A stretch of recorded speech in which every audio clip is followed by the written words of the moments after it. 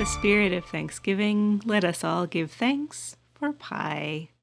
Yes, this is the one of those episodes that occasionally come out where we're not angry about something. So if you saw a Thanksgiving related title and were worried that we were going to explain turkey farming and depress you, this is not that No. episode. No, we're not even going to think about that today. We're going to talk about pie, which is made of fruit and flour and, other stuff. Oh God, there's butter. Let's not talk about the dairy industry. But pie. Yeah. Pie is good. So there's a lot of good things about pie. You should probably start with ye old in internet terms hyperbole and a half post on pie versus cake, a scientific approach. And she basically says that pie is great because all wedges of pie are equal, unlike a square of cake, which has different frosting than the square next to it. And all of the pie is delicious, as opposed to a cake where only like the frosting is delicious, depending on like if you got a bad cake or not. There's no such thing as bad pie. I don't know. I kind of feel I as a lover of cake, I feel like maybe she's just had some really shitty cakes. The cake part should be just as good, if not better, than the frosting. Just saying. Yeah, and I've had some bad frosting too. But the point is, cake is variable. Pie is good. Generally, unless it's cherry pie because cherries are yucky. Well, the great thing about pie is you can put virtually any fruit into them. And this means that you can put ugly fruit into them. And what I mean by ugly fruit is that, so the US especially, but the whole developed world, throws out a lot of, ugly fruit, fruit that isn't pretty enough to, be put out in the grocery store. Because people pick their fruit singularly or get a bag where the whole bag has to be good. Otherwise, you have everyone there looking at each bag, which they do anyway. But if there's one ugly one, you might incorrectly assume it's, like bad or rotted. But even then, a partially rotted anything, like there's still a good part to it. And you can use all the good parts of ugly fruit in a pie because it's just getting chopped up and put into filling. Yeah. And there's this really funny news article that came out. So like a decade ago, there was this project in Costa Rica to see what would happen if they took all the orange peels from an orange juice company and just dump them in the rainforest in like a previously deforested section. And it turned out to be like the greatest fertilizer ever, to the point where they had trouble relocating where this was because it just looked like rainforest after, the 10 years had passed. Cool. And, we take all of our nutrient-rich ugly fruit, and instead of putting it to use like in compost or delightful pies, we can put it in landfills where it doesn't grow shit. Seems like we could at least give it to like pig farms or something. I don't know. So the dining halls at where I did my undergraduate, being a giant university, it also had a farm.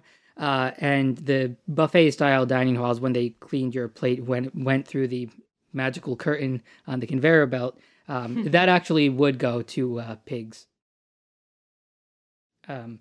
So it does sometimes, but not generally. Like your garbage can doesn't go to a pig. Well, yeah, I mean, my garbage can is also full of, like, cat litter and stuff like that. But, yeah, like, orchard leavings, it seems like, should probably go... I mean, it would be... So, we throw away so much edible stuff, and there are so many places in the world where there are people who could really use more edible stuff. Yeah. And granted, there are logistical challenges, but I feel like if Elon Musk can send a man, sorry, I shouldn't be mentioning him yet again. But if there are people who are serious about moon bases and shit, like maybe we could figure out, if we can figure out how to get food to the moon, perhaps we can figure out how to get food to like the parts of Africa where there are famines, or even right now, as far as like still Puerto Rico. Yeah. Still Puerto Rico. didn't look up the stats, but it still was not good in terms of yeah. the entire it's country not is great. still in a boil water advisory. Although I think the number of people who have running water has tipped 50% now. Wow, Yeah, progress. and And for the people who wanted a selfish reason to do the right thing and help out Puerto Rico, a lot of saline bags, just like globally, were actually made in Puerto Rico. And hospitals are running low on saline bags, which pretty much you get one of those hooked up to you for everything. yeah, So that's like super terrible. If you wanted a shitty reason, a shitty selfish reason other than holy shit, it's the right thing to do, there you go. But we're talking about pie, which is good and delightful. yep. let, let them eat pie. I can make anything depressing. Yeah, no, it's what the show's for. It's my superpower. So I have a short list of great things about pie. Right. You mentioned dairy at the opening, but pie can be made without any single allergen. It can't be made without all of them, but if you know your audience, especially if that's yourself, you can substitute everything that's in it for something else. Right. You can use lard instead of butter in the pie crust if you want. Yep. It'll turn out great. Mm-hmm. And you could, of course, use a gluten-free alternative to flour for the crust. You pick what fruit goes in it in case you have a specific fruit allergy. You can sweeten it or not, however much you want. And you can make it vegan if you want to. Yeah. I mean, it's mostly the butter that ruins that anyway, which is... Yeah, pretty much. And although I must say that pie crusts made just with vegetable shortening are kind of yucky. So maybe make a pie that has a graham cracker crust. Yep. Are graham crackers vegan? I think they're one of those things that are like incidentally vegan. Yes, but they do contain soy if you buy them pre-made. But if you don't have that allergen, or you're okay to make your own graham cracker crust out of whatever it's made out of, you could probably get away with not having soy in it because the ingredient that's fending that is soy lecithin, which is an emulsifier. Generally, if you're not making things to be packaged, you don't add weird chemical emulsifiers yourself. Yeah, like not generally. I don't think people have jars of lecithin in their houses. I actually don't have one of those. I have lots of things that you wouldn't necessarily expect, but I do not have a big jar of soy lecithin. Yeah, you would probably just use like egg yolks or just water would probably be fine if you're only making it to be eaten by yourself and not withstand a grocery store shelf. Right. Basically, you've got infinite options with pie. Yeah. And you can even make a chocolate pie, which is a joke in my husband's family. That would be really unfunny and take a long time to explain. All right, then. But we say chocolate pie to each other, and it's a whole thing. Oreo pie crusts are also available next to the graham cracker crust in store. In case you want to go that ridiculous route with a pie that is way more dessert than a fruit, but whatever. It's your pie. Hey. You can do whatever you want. Go wild with your pie. And one thing I've been doing a lot recently, not wanting to roll dough for a crust, has been topping it with a crumble, which is basically just flour, sugar, and a butter or a butter substitute. And it's delicious, and it comes out like a crumb cake, and it's fine. Yeah, I do prefer a upper crust, but I can get behind a crumble. Occasionally. I like the fancy braided ones. Yeah, that's a lot of work. Yeah. I buy them. I don't. Generally, I don't. We made a key lime pie once, and that was pretty good and not too overwhelmingly difficult. Actually, key lime pie is pretty damn easy. Well, that's an open-faced pie, like a pumpkin pie, right? Yeah, with a graham cracker crust. So that was... I don't think we've ever actually made a fruit pie. Limes are fruit. I don't know if we've made pumpkin pie. You can also make like sweet potato pie. Like you have lots of options. Yeah. Well, you should cook more pies because it's an excuse to heat your oven up to over 300 degrees, which your cats will love in winter. We'll see. We'll see in the new house. It's an electric oven, which isn't too bad. The electric stovetop part's kind of a bummer. Yeah. what's kind of annoying about electric is there's a lot more time, both in heating up and then it cooling off, both burners and the oven itself. But, it'll still get to 300 eventually, and no matter how good the door is, it'll still heat your whole kitchen. Right. And in my case, will result in cats sleeping on top of the cabinets and on top of the fridge, because that's where all the warm is.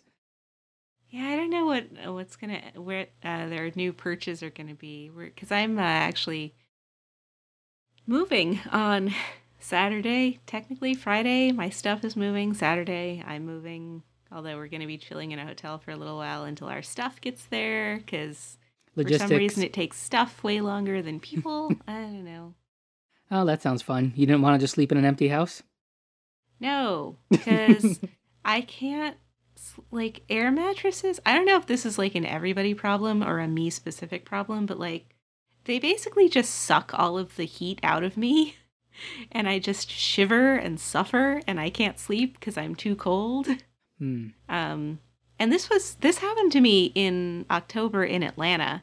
And right now we're in November in Schenectady, and it snowed a little bit today, although it didn't really accumulate much. There was like a dusting in the morning, and then it melted by, I don't know, later. Yeah, I haven't slept on an air mattress when it's been cold, ever.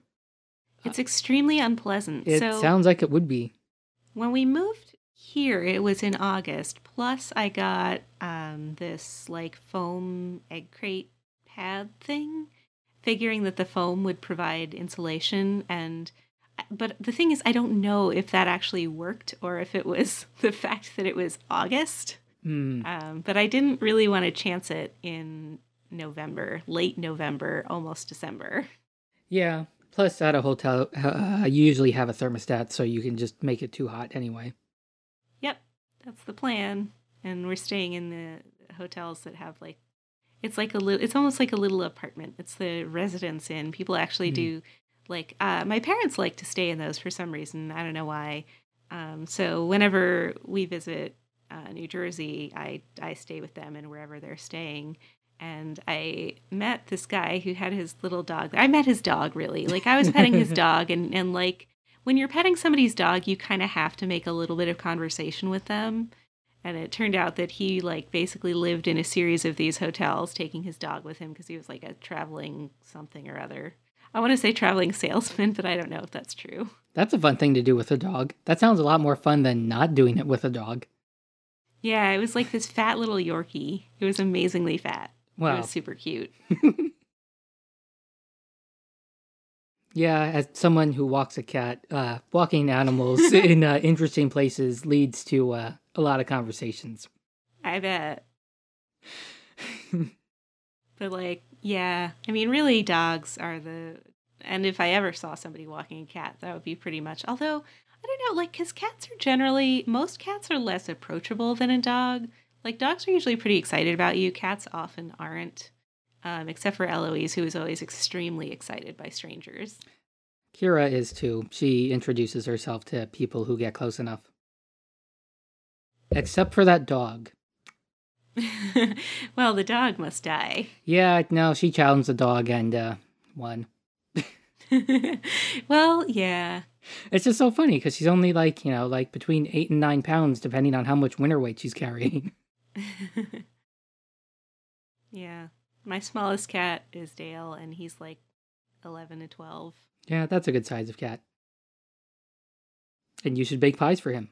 Well, not for him. I should. But... Well, no, he can't have them, but he can enjoy the warmth. Exactly. Which he does. He's going to be super sad. We're not going to have radiators, so clearly I have a duty to make pie. Yeah. Forced air heating is just not the same. Although you do have some floor vents, so hopefully some heat comes out of those and they're not just air conditioning. Yeah, I'll just have to like set up cat beds in front of the vents. And if nothing else, then I guess you can finally splurge on some cat activated heating pads. I was definitely Googling those. I don't have any recommendations, but when you find one, I'll definitely look into it also. Yeah, there was one that like actually looks like a little couch, and because of my deep and abiding affection for like miniature things, I'm like leaning heavy toward that one. This is taking dollhouses to a new scale. I just love things that are like other things but smaller. Except pie. Pie should be full sized. Although I must say, there used to be this little well, there still is. I'm just not there anymore. There is this little store near where I used to work in downtown Atlanta called the Letterbox. It was in the floor of a hotel. Super cute. And they had these little tiny pies. Like they were probably maybe about 2.5 to 3 inches in diameter. And they're like just little tiny fruit pies. And I loved them so because it's hardly ever okay to eat an entire pie by yourself. But when it's that small, you totally can. Yeah, I'm sure it's still like 400, 500 calories, but... Oh, undoubtedly. But because there's fruit under there, it's not entirely empty calories. There are some vitamins. There's some fiber. Yep. There's some nutrients. There's a whopping dose of sugar, but let's ignore that. Yep, and flour, which is absolutely nothing. Yeah. It's fine. There's fruit. It counts as a fruit. Right. It counts. If pizza is a vegetable, then by golly, pie is a fruit.